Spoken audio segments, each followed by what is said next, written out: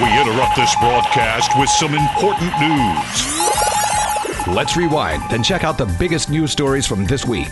It's time for Taiwan This Week. Good evening and welcome to Taiwan This Week with me, your host Gavin Phipps, and I'm joined in the studio this evening by regular commentator Brian Hugh. Thanks for having me. And on the telephone in Taipei by Ross Feingold. Good evening. Tonight we'll be discussing a reported visit to Taiwan by US House Speaker Nancy Pelosi, sparking a media frenzy. Well, that before it was postponed due to the coronavirus. Former President Chen Shui-bian possibly violating his medical parole by holding a press event at which he insisted that he's innocent of charges of misusing state funds. A constitutional court striking down a legal clause on indigenous status. And the Council of Agriculture launching a pet management division. But we'll begin with coronavirus concerns once again, which have been heightened this week as the number of domestic cases continue to rise to new highs for the year on a daily basis. Health Minister Chen Shui-bian has said that based on the trajectory of Omicron variant outbreaks in many other countries, it's likely that infections here will peak in a month or two. Chen on Wednesday said the Central Epidemic Command Centre is now evaluating plans to have people with light coronavirus symptoms to quarantine at home if the number of domestic cases continues to rise. And according to the Health Minister, health officials are currently drafting related guidelines, but several major questions still need to be resolved before such a policy can be implemented. Those issues include what conditions a person qualifies as having light symptoms are, and what to do with a person's cohabitants, whether they be one person in a room or a person to a household, etc. there. And the Health Minister also stressed the questions remain as to how remote healthcare services can be provided on a very large scale. Now, the Central Epidemic Command Centre this week did relax quarantine regulations for people confirmed as having come into contact with coronavirus-positive individuals, saying that move is due to the growing number of local infections from unknown sources.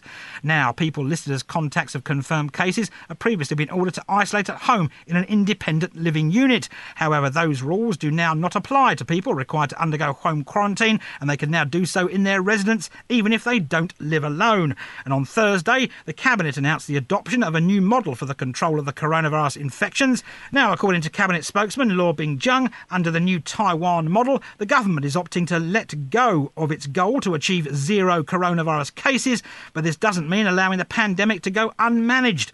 Law says that Premier Su Jing-chung has told cabinet officials that as Taiwan moves towards a new stage of epidemic prevention, he hopes both central and local governments can work together to gradually open the country. The spokesman, though, is also stressing that plans to reopen Taiwan's borders is ongoing, and any such moves will take into consideration the interests of people's livelihoods and the national economic factors. So, Brian, a bunch of rules as the cases rise, but of course heightened public concern, but the government seems to be scrapping its zero coronavirus policy. Yeah, so I think this would have happened sooner or later because there's no way to keep COVID outside of Taiwan forever. If you're maintaining the entry requirements of 14 days or gradually reducing it, there'll be some way in which people get in. And even with people coming in being quarantined, it might still get out. However, what's interesting then is the government has managed to accomplish this kind of transition, and there has not been as much political pushback as I would have thought. I thought it would have been inevitable to been voices calling for COVID zero and maintaining this indefinitely, but so far that hasn't as much been the case. For example, Hoyoi, the new Taipei mayor, and Ko Wen-je, the Taipei mayor, have called for clear government policy regarding COVID zero or adhering to COVID zero or shifting to coexisting with COVID. And this eventually did happen. There's eventually more clarity, a willingness to move away. And what's, I think, notable too is compared to last year, there's much less coverage of the outbreaks in the media than there was in the past. It does seem like the public is maybe prepared to move on in some ways. But of course, if cases do develop and grow out of control, one can expect there to be political bloodletting, backlash, and etc. I have to say I'm so gratified that the CDC's command center is now holding up signage that says no magic, just basic. Well, I think it should say just basics instead of just basic without the S. But there's been no magic to what Taiwan has done over the last now 2+ years, and we've discussed that many times on your show. There is fairly tight entry requirements, both for citizens and foreign residents, and people who are not residents have had great difficulty entering Taiwan. There's quarantine requirements, although they've been relaxed somewhat from the previous more strict regime. And there's a very effective contact tracing system. So there's been no magic to what Taiwan has done. But as we also discussed many times, on the backside of this, as the world is opening up and has learned to live with COVID, as people like to say, Taiwan has had great difficulty going in that direction. And everything you described in the opening is very indicative of that they're still discussing a lot of these things internally. We're still discussing how to live at home with COVID instead of going to a government-run quarantine or hospitals, et cetera, et cetera. And they'll get there eventually with some of those further relaxations. But now that we're 2+ years into the pandemic, and there's obviously many examples of other locations around the world that are dealing with this and opening up, and Taiwan now is moving slowly. That's not meant to be a criticism per se, but it is an observation, and I do think it's factual that the political leadership, and it's partly because of the local election this year, they don't want to get this wrong, and they're trying to prepare the public for what we've seen in the last few days, which is a rise in cases as you do reduce the quarantine requirements. We should not overreact. So some credit should go to Health Minister Chen, at least insofar as the quote that you read that the cases might peak. So he's trying to prepare the public for larger case counts. But again, he is crashing up against some political realities, which is the government doesn't want to get it wrong. And notably, the Kuomintang, they'll just criticize for the sake of criticizing. So if the case count goes up, they'll say, oh, you did it wrong, even though actually we're sitting here saying we should be opening up and we'll just have to learn to live with an increased case count. And of course, Brian, on Thursday, the Central Epidemic Command Centre said it's going to revise its contact tracing regulations. Yeah, that's right, though it is not abandoning contact tracing altogether. And so I think these efforts to mitigate the spread of COVID-19 will continue even as cases do increase. And you can't get to a point, eventually you do get a point in which you cannot only rely on contact tracing, or there are too many cases for that, or there are too many unknown sources of infection as COVID becomes more regularized. That was always going to happen, so the question is just the pace at which that occurs. It's interesting because whenever this comes up in the press conferences, then Chen Shih-chung gets asked, well, are you doing this because you want to run for Taipei mayor? And so that political consideration does come up, and the elections definitely do weigh as part of it. But I think it was bound to happen at some point. And so I think then what happens, what the question now is whether the cases increase at a speed that overwhelms Taiwan's hospital capacity, or whether it can occur gradually enough that it does not occur. And so the CECC has, for example, emphasized that the number of medium to severe cases is very low. I think only 5 in the past 4 months. That 99.7 or 99.8% of cases are light or asymptomatic. And of course, Ross, the rising cases, despite the severity of the disease in most individuals, has led some companies and local governments to order rapid testing for both staff and even people who enter the buildings or offices. Well, frankly, that I think is one of those overreactions that I alluded to earlier. This might not be medically necessary or justified at this stage, given what's frankly still a very low number of new cases compared to other, however you want to measure it, compared to other places, compared to the population nationally or just in a metropolitan area like Taipei City.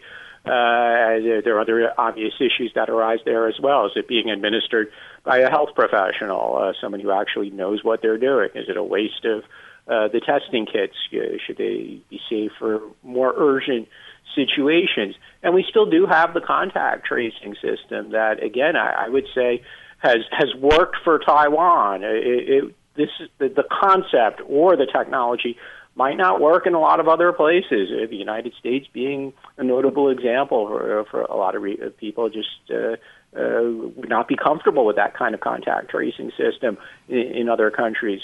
But it's worked for Taiwan. It's worked for the people of Taiwan. There's very little opposition to having your details transmitted to a government database.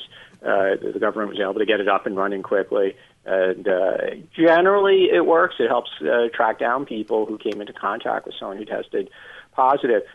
So I don't feel we're there yet for this kind of rush, this unilateral decision by certain organizations, which include local governments in some places around Taiwan, as well as some companies, to implement such a requirement again by people who don't necessarily have the training to administer these tests. And as Mayor Ke Wen-je of Taipei City pointed out, this is probably unnecessary. If for no other reason, it might lead to a whole bunch of false positives, which again would be an unnecessary use of medical resources until it's determined that actually the person who was given a rapid test actually does not have COVID. And of course, Brian, it does, like Ross raised concerns there about sort of random people testing people who go into offices and buildings. And that's got disaster written all over it. Because, I mean, if you're injured with a swab of the nasal passage, for example, what's your legal recourse and comeback against the individual that did it? That's right. And so this issue was raised, for example, with the Hong Kong actor that was tested in the airport and started bleeding and posted photos on social media, and there was outrage. And there could be other such incidents in society of a similar nature as well. There are some indications that some local governments do want to increase testing by a drastic amount. Keelung, if I recall, ordered 120,000 tests for a population of around 360,000. And so the claim then was, quote unquote, quasi-general testing, quasi-universal testing. And that's an attempt by the mayor to try to seem proactive against COVID. But again, that could actually have negative outcomes if you do have overwhelmingly large amounts of false positives, people that either just have false positives or they don't know how to use it or get things wrong. And that could be dangerous to the hospital system going forward. So I think then what approach is standardized in terms of standard operating practice now that we are trying to coexist with COVID? That's a question going forward. The interesting thing about the entertainer who got a nosebleed from the test is the test was administered by a medical professional, which, again, is not a criticism of medical professionals, but the risk is always there of getting a nosebleed from a nasal swab test. It's one of the reasons why I refused to go to a radio interview earlier this week, because that company had implemented a nasal swab test requirement for staff and visitors to their office building, administered by person unknown who lacked medical training. To me, it just wasn't worth the risk, and frankly, I felt guilty about the misuse of a test kit for that purpose. So just so the listeners know, ICRT is not implemented. I'm not on the phone because I refused to come to ICRT today and declined to take a nasal test. But again, I would feel it's a waste of resources, and there is the safety concern as well. I certainly hope we don't go in that direction. And moving in another direction now, a reported visit to Taiwan by US House Speaker Nancy Pelosi sparked a media frenzy here and some eerie feelings in Beijing. It had been reported that Pelosi was going to arrive in Taiwan on Sunday as part of a congressional delegation trip to Asia. However, Pelosi's Deputy Chief of Staff, Drew Hamill, confirmed overnight today that the 82-year-old House Speaker has tested positive for the coronavirus and the Asia trip has been postponed. Now, Hamill did not name Taiwan as one of the destinations of that trip, but he said that Pelosi is currently asymptomatic, fully vaccinated, and has received her booster shot. Media reports had been saying Pelosi's trip to Taiwan was aimed at showing support for the island in Washington, amid concerns over cross-strait relations following Russia's invasion of Ukraine. She would have become the first sitting US House Speaker to have visited Taiwan since 1997, when Newt Gingrich met with President Lee Teng-hui had she come. Now, the Foreign Ministry here in Taiwan this morning announced that the Taiwan Representative Office in the US capital is wishing Pelosi a speedy recovery. Brian, so big things didn't happen. That's right. And it's interesting that the notion of this trip got out ahead of time, because I think the preferred modus operandi of the Biden administration is to announce these trips afterwards instead of grandstanding, as occurred under the Trump administration. Because when you do that, that raises the possibility of China trying to retaliate in some way, or just grandstand, military threats and air incursions and that sort of thing. And there are security concerns regarding that, particularly when you have high-profile individuals traveling to Taiwan. And so it was a bit surprising that news about that got out ahead of time, and then we have the trip being canceled. And so it's a question if that happens again. I think also what is interesting then is it is quite high up. I mean, as mentioned, this has not taken place since the 1990s. And so if the U.S. wanted to have stronger shows of support through diplomatic visits to Taiwan, there are a few places to which you can escalate from there. You could send Tony Blinken over, send Biden over himself, which would be, I don't know what reactions would that be. But then that's a question then what the U.S. would do after that. So I think it is significant, though, after that Ukraine, there may be this focus on showing that U.S. ties with Taiwan are strong. And of course, Ross, had she come this weekend, I believe it would have been on the 43rd anniversary of the signing of the Taiwan Relations Act. Well, I'm going to have to disagree with Brian on a few points. One, nothing is secret in Taiwan, so everything is leaked out to the media at some point, and often at times that whether it's the U.S. government or the Taiwan government don't want it to be leaked out. This was not a decision for the executive branch, although, of course, Pelosi being a Democratic Party politician, she would have worked closely with the executive branch. But ultimately, in theory, and as a lawyer who hopes that we follow the Constitution in the United States, the legislative branch is independent. So this really should not be viewed in the same way as we view trips by executive branch officials.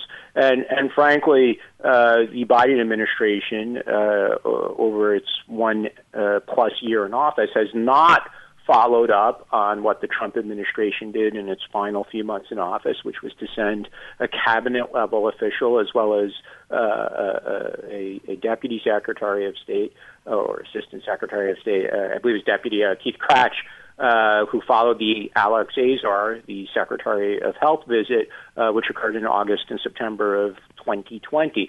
So the Biden administration has not been willing to do that. And I'll also disagree with Brian on the options. I mean, you could send the Secretary of Health here again.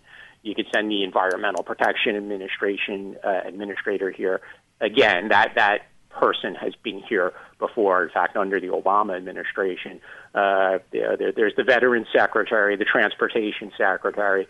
There's a number of other deputies, the number 2 or number 3 at any of the cabinet level U.S. federal government agencies. So there's a lot of options for executive branch. But again, this was the legislative branch. They're known to do these things and to do them independently of the executive branch, although, again, I think Pelosi would have worked closely with the executive branch, and had the White House or the State Department oppose this, then she would not be coming here. It's unfortunate that her trip was canceled. Of course, we wish her a speedy recovery. It's also, I think, very, very unfortunate that it's been 25 years since the Speaker of the House has been to Taiwan. There's no excuse for that, whether from the Taiwan side, convincing the relevant people in the U.S., or from the U.S. side just to make that decision, especially given the generally warm relations that exist between members of Congress and the government of Taiwan. So whether the blame belongs with whoever's been the speaker over the past 25 years, or blame is with Taiwan for not persuading the speaker, I think that's unfortunate. And it would be a politically prudent move if the Republican minority leader in the House, Kevin McCarthy, who hopes to be the House Speaker next year if the Republicans take the majority in the November election, he might as well tweet out right now, if I'm majority leader next year, I'll definitely visit Taiwan. So Leader McCarthy, if you're listening, why don't you do that? So I think it's improbable it occurs completely without coordination with the Biden administration, because oftentimes with the delegations that we've had, they have been bipartisan. That's been a point of emphasis. One notes after the Ukraine crisis, there was the former defense officials that were sent to Taiwan. And so I do think that there's this broader messaging regarding Taiwan from the U.S. I don't think that all components of U.S. government are always on the same page, but it does seem fairly consistent, or at least that's how it appears on the outside, or the attempt is made to make it appear consistent in that way. But I think what is interesting then is particularly the back and forth regarding Democrats and Republicans on this issue. I mean, we had the Pompeo visit not long before this, in his capacity as a private citizen, of course. But the speculation was then that this was geared towards election campaigning, a future presidential run, and that sort of thing. And so having the Pelosi visit not too long after that, one notes the Pompeo visit was, it overshadowed the defense official visit. It was known in advance first, and second, I think there was the emphasis by Taiwan to broadcast messaging vis-a-vis that visit. It's kind of a question to me then what red carpet we would have seen rolled out for Pelosi, and what the message the Tsai administration would have tried to send to the world in terms of its framing of the visit, the messaging it's put out, its statements, etc. around that. So we're not going to see that now, but it'll be if this did take place in the future, I think that'd be something to keep an eye on. And Ross, do you think it will take place in the future when she's got better from the coronavirus? Or do you think she'll just simply go to Korea and Japan where she was reportedly planning to go in the first place?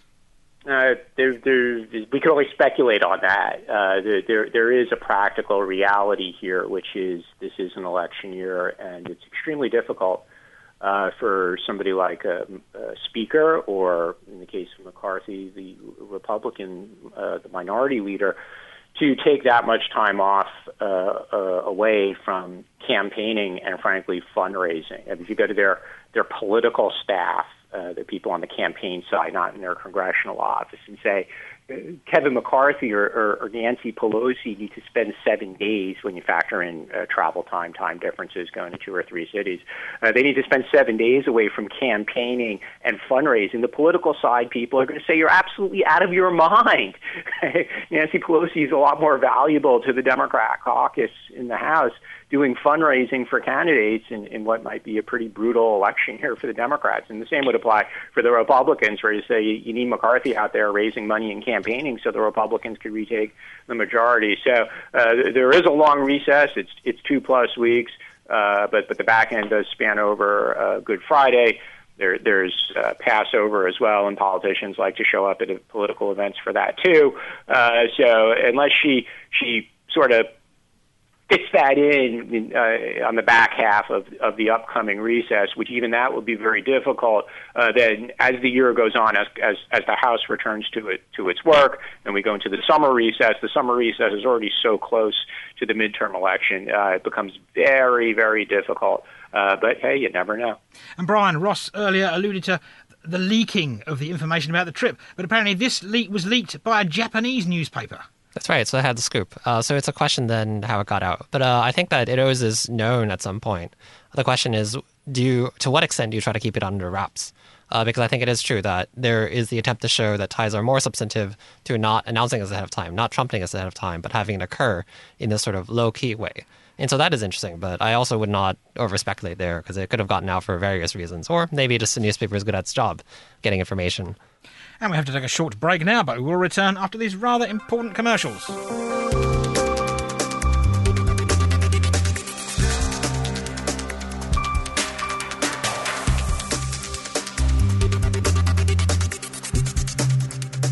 Welcome back to Taiwan This Week, and the Taichung prison is saying that it will assess whether former President Chen Shui-bian violated his medical parole by holding a press event at which he insisted that he's innocent of charges of misusing state funds. The statement came after Chen told reporters on Thursday that prosecutors accused him of misusing 104 million NT from the State Affairs Fund for personal gain, but he went on to say that evidence shows 21 payments were made from the State Affairs Fund, totalling 133 million NT. He stressed the payments were used to promote confidential diplomatic missions, support pro-Taiwan democracy parades, and sponsor democratic activities and groups. Chen also said the money was spent on donations for the re-election of Taiwan-friendly members of the US Congress, and also to invite former US President Bill Clinton to serve as an advisor to Taiwan. Now, according to Chen, while he's willing to accept the death penalty if he's proven that he's corrupt, he went on to say that in reality, he's always been a political worker who cares nothing about making money. Now, the Taichung prison says its personnel were monitoring Chen's press event, and based on the information collected, it will now determine whether Chen violated the terms of his parole. Chen, of course, was released on medical parole due to ill health on January of 2015.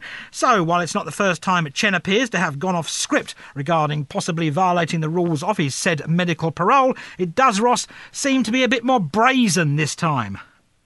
Well, the Ministry of Justice is just completely deficient on this. Come on, this has become a total joke, right? He's supposed to be infirm, quote unquote.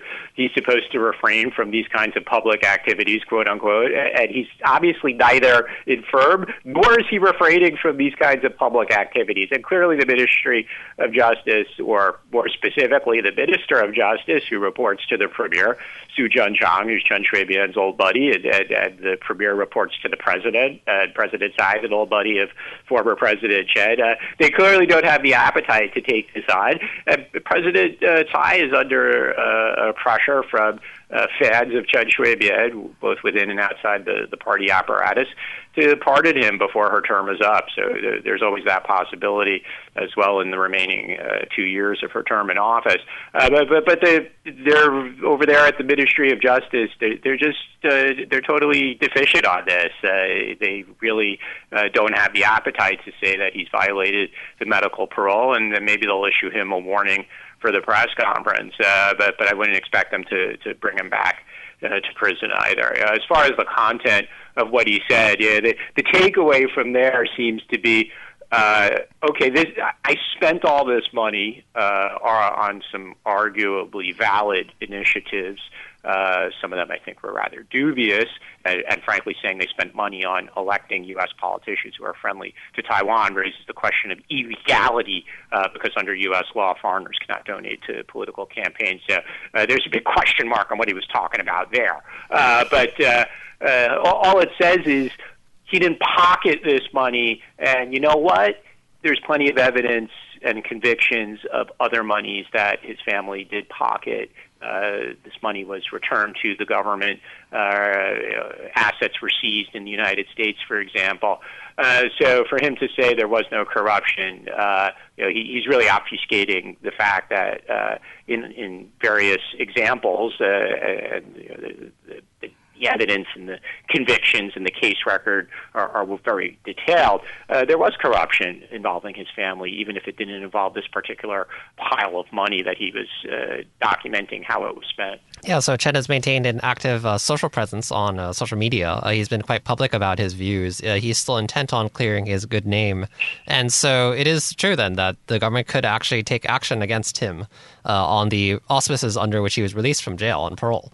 And so, for example, just the press conference itself, if the relevant law enforcement officials had decided to really step in, they could have done so because they knew about it ahead of time, the media was aware of it ahead of time, and so forth.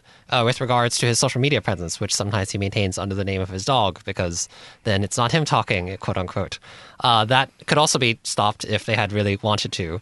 And so that is the thing. It'd be politically inexpedient for the Tsai administration to put Chen back in jail. That would upset the Deep Greens, who already have an axe to grind against Tsai in many ways and sometimes are quite loyal to Chen Shui-bian. And so that's not an issue that they want to encounter at present.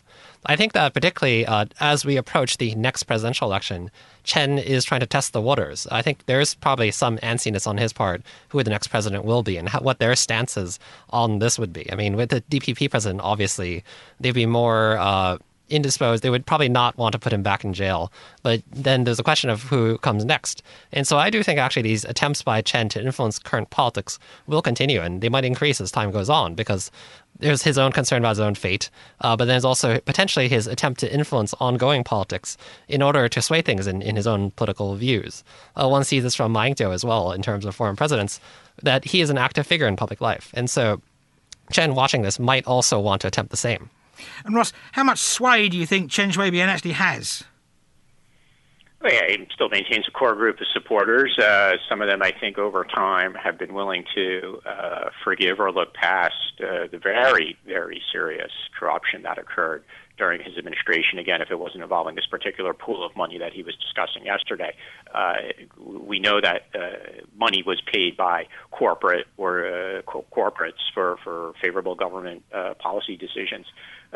So people still think of him as the guy who is willing to be very forthright about Taiwan status compared to the style of current President Tsai. He's just more vociferous, a bit more energy, a totally different kind of personality, especially when it came to Taiwan identity issues, and some people look fondly at that. I mean, that's one of the reasons why William Lai challenged President Tsai in a party primary in 2019 in advance of the 2020 election. He ultimately lost, but he was representing the people within the party, or the voters, the party voters, supporters, factions, however you want to describe it, that wanted someone who's more aggressive, more outspoken, and doesn't refrain from using that kind of language that we see in President Chen over the past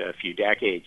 So he's relevant, and if he gets a full pardon, he'll be even more relevant, I guess, because he'd probably be out there campaigning for the next DPP presidential candidate if he did get a pardon in advance of the election. So I'll emphasize against that. That's definitely something to watch out for. And Brian, what about young voters? I mean, some of them are maybe 20 now. They would have no memory of Chen. How do you think he sits with them? So this is actually another really fascinating thing, and it really makes me think about how much politics has changed since the Chen administration. Because I alluded to his social media presence earlier, and it has very little following, to an extent that I'm actually a little bit surprised for a former president that so little people follow him, even if it is under the name of his dog or things like that. And so then his style of political campaigning has not really transitioned to the internet age. I mean, if he was actually able to kind of fully be out there, if he was pardoned and so forth, I wonder if that would change, but part of me thinks actually not. Just there doesn't seem to be often kind of social media savvy with regards to that. I mean, there are people that he's probably working with that could have the professional knowledge to run this sort of thing, but I'm not really seeing that. And so that is actually quite interesting itself. But I do think that he does command that respect from DPP, some elders, and Deep Greens, obviously in particular. And some people are influential, but that is not young people. He does not have traction among young people in that way. You know, the obvious solution would be for President Chen to get on former President Trump's new social media platform, Truth Social, and pick up a lot of followers there. And there's been some news as we've been recording today's show, that being the death of noted democracy activist Peng Ming-min at the age of 98. Of course, he was arrested for sedition in 1964 for printing a manifesto advocating democracy in Taiwan. He then managed to escape to Sweden before taking a post as a university teacher in the United States. And after 22 years in exile, he returned to become the DPP's first ever presidential candidate in Taiwan's first ever direct presidential election in 1996. So, Ross, of course, a great loss to Taiwan's democracy movement there. Certainly, and you covered some of the highlights of his extraordinary career. But even before his manifesto and his dramatic escape, he was known as, or had already developed a reputation as a brilliant young scholar with very bright prospects.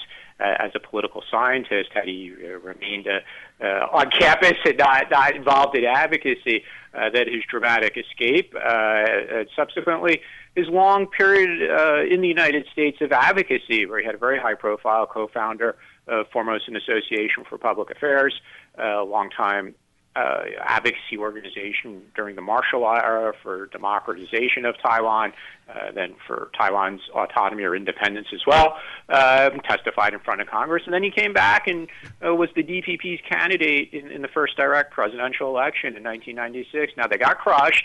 Lee Dong-hui and Lian Zhan won over 50% of the vote, and Peng Ming-min and his running mate, Francis Chang-ting, only had in the low 20s. But he was willing to step forward and play his part in having that first direct presidential election at a time when a lot of people were worried about the response from China, and China did threaten Taiwan at the time, the missile tests around the time of the presidential election.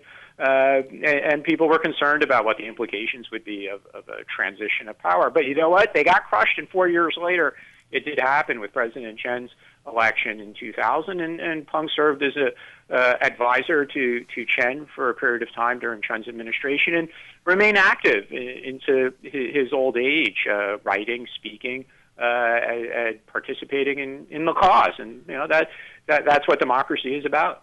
And what about the funeral arrangements?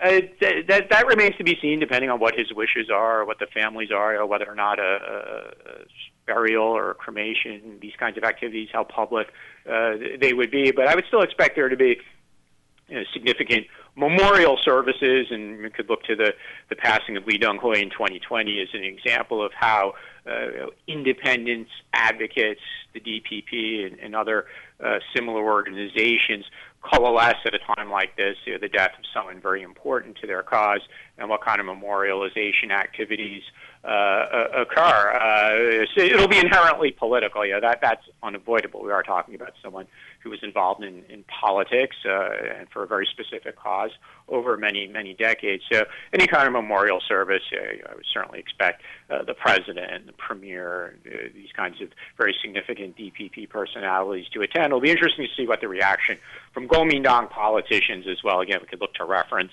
to the death of Lee Deng-hui in 2020, and then they kind of said through very gritted teeth,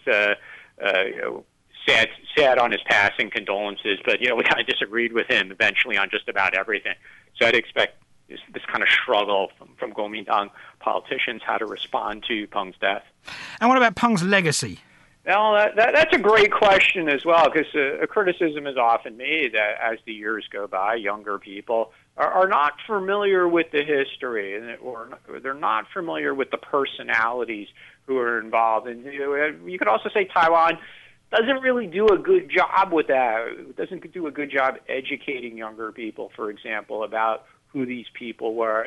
The current government has tried to make some effort, some change or improvement in this regard.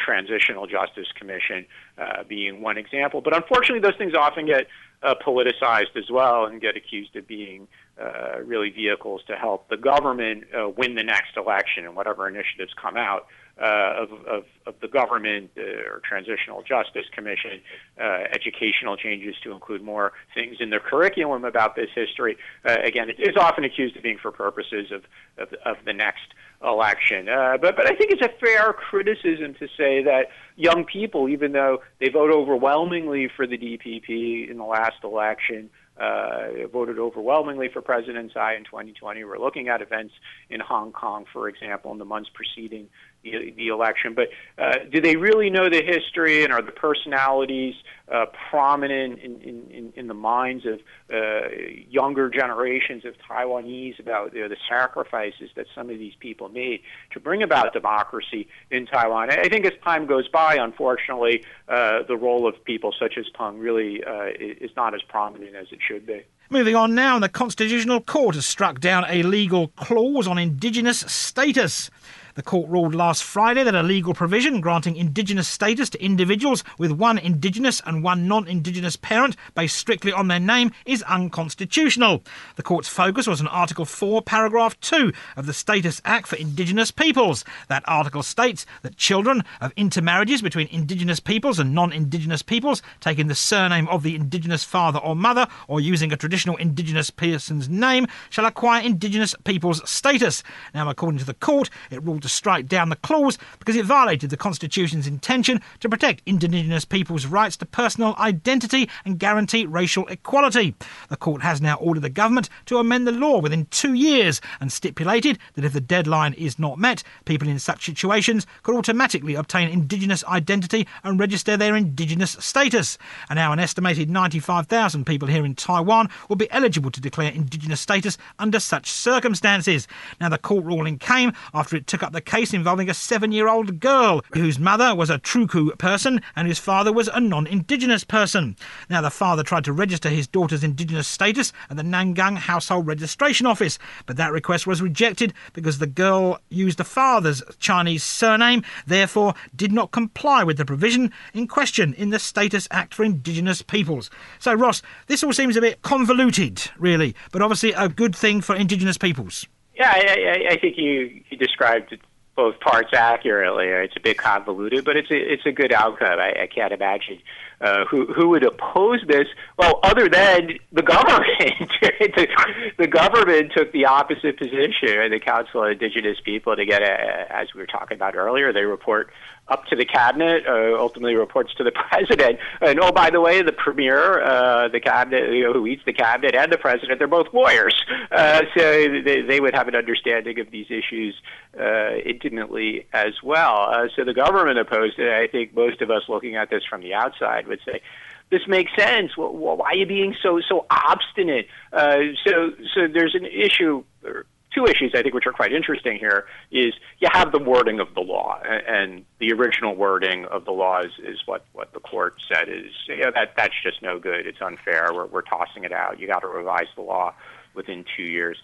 The other aspect is just culturally how often or typically these things are looked at through the lens of the father, and I think a lot of listeners would certainly be familiar with this. You ask somebody, if they are Hokkien or a Hakka or a Waishengren or a Benshengren, and they always just go by the father, right? It doesn't matter if the mother is something else, right? People are just conditioned here, and in Chinese societies, even though we're not talking about Chinese people, in this case, we're talking about indigenous persons, but the people who wrote the laws are, for the most part, ethnically Chinese. So that it's just the lens through which people view these issues, and I think it's a positive thing that in 2022 we're finally getting away from that.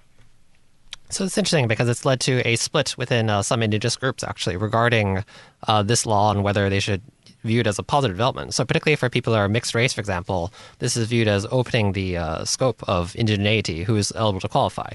You do have members of families, for example, in which some people are considered indigenous and some people are not by the law, and that creates issues and complications and some cultural confusion. But then, as you mentioned, just from the government side, there has been some criticism of this. Kosi Otaka, the presidential office spokesperson, in her own private capacity, was critical of this because of the claim then that taking on an indigenous name and giving up a kind of last name, Han last name, to qualify for the status is a sign of kind of a price for entry to the status. There are concerns, for example, that opening up the scope of more people qualifying for indigenous status could lead to resource grabs and attempts to kind of grab land and so forth. So I think this will particularly lead to a split. I think particularly between younger activists, for example, who may be mixed race and so forth, but view themselves as indigenous, and those that are maybe close to the government. Because the claim that Kosi Otaka made was that the current laws were made through consultation with indigenous, and that's why they're there. And this was formulated by indigenous legislators. Whereas then from the younger activists, the claim was then that this was not the case, actually, that these laws were written by Han people without consultation with indigenous communities. And so I think there will be contestation around that, particularly maybe not now necessarily, but particularly as the 2-year deadline approaches, as I often think is the case with these sort of decisions. And what about double-barreled surnames, Brian? Could the government say, well, you could have a double-barreled surname? Yeah, that's a combination, I guess. I mean, there's still the continued issue of indigenous names and if they can be registered in IDs and that sort of thing. So this also opens up that can of worms. Forget just IDs. How about websites, double-barreled surnames? Trying to enter those on websites. I think a lot of listeners would have the experience, especially those in the foreign community, of how many corporate websites or government websites have taken just a dreadfully long amount of time to be able to accommodate foreign names or foreign ID numbers. So I would say anyone who's thinking of going in that direction better think twice about that. But I really take exception to what the spokeswoman said, and I don't buy the acting in her private capacity, because it's very hard to separate these things, no matter what disclaimer she puts on it. Just because somebody changed their name should not really disqualify, or in many cases, it wasn't their decision. Their parents gave them their name, and they have decided not to revise that. They've decided to continue with their Han surname rather than revise it to an indigenous person's surname. That really should not be a barometer. I mean, look, the United States, for example, it's an immigrant society. When a lot of people came through Ellis Island 125 years ago, the immigration officer couldn't pronounce their name from Italy or Eastern Europe, and they gave them an Americanized name on the spot.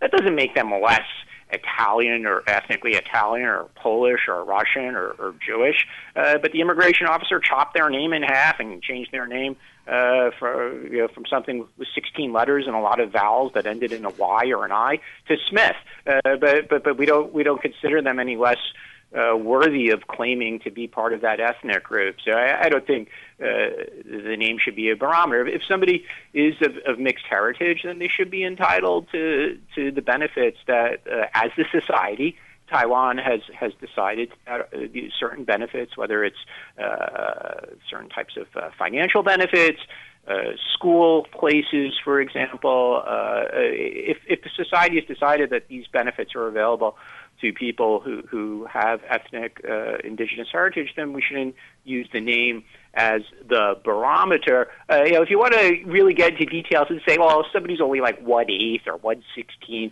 maybe we could look at that. But certainly people who are dual parents, 50% can legitimately claim 50%. We really shouldn't discriminate based on their name choice. And before we go this week, the Council of Agriculture this past weekend announced the launch of a new pet management division. According to the Council, the division will be responsible for setting out regulations for the pet industry as well as pet ownership and welfare. Agriculture Minister Chen Shui-bian says around 2.5 million pet cats and dogs are currently in Taiwan at the moment, and the yearly output value of the domestic pet industry now stands at over 500 million NT. And the pet management division, he says, has been established as the government is seeking to amend the Animal Protection Act, and those amendments are aimed at strengthening government oversight of the pet industry and guaranteeing the welfare of all types of pets. But apparently, Ross, they actually only have 6 full-time employees in this pet division. Well, this is one. It's a response to the cat smuggling incident, in which unfortunately a number of cats were put down after they were discovered being smuggled. There was just not a process in the government's view to quarantine them and put them up for adoption. But ultimately, at this stage, this is just shuffling around, pre-existing personnel and agencies and names and where they sat on the org chart.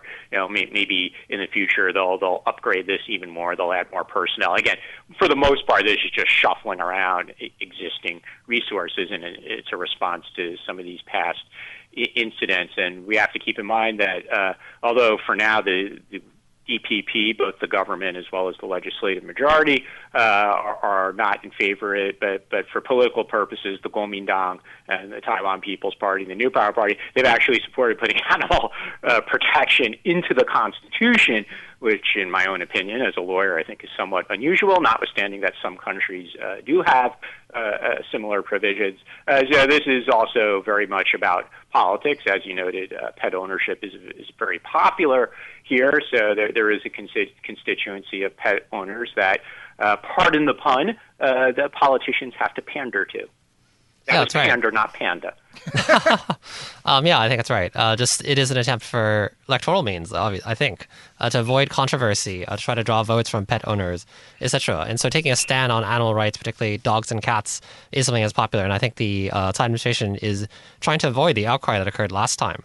What's interesting is that this seems very focused on dogs and cats in particular, which is often a point of critique from animal rights groups, that a lot of what is discussed by politicians or by the public writ large is very focused on that demographic of animals in particular.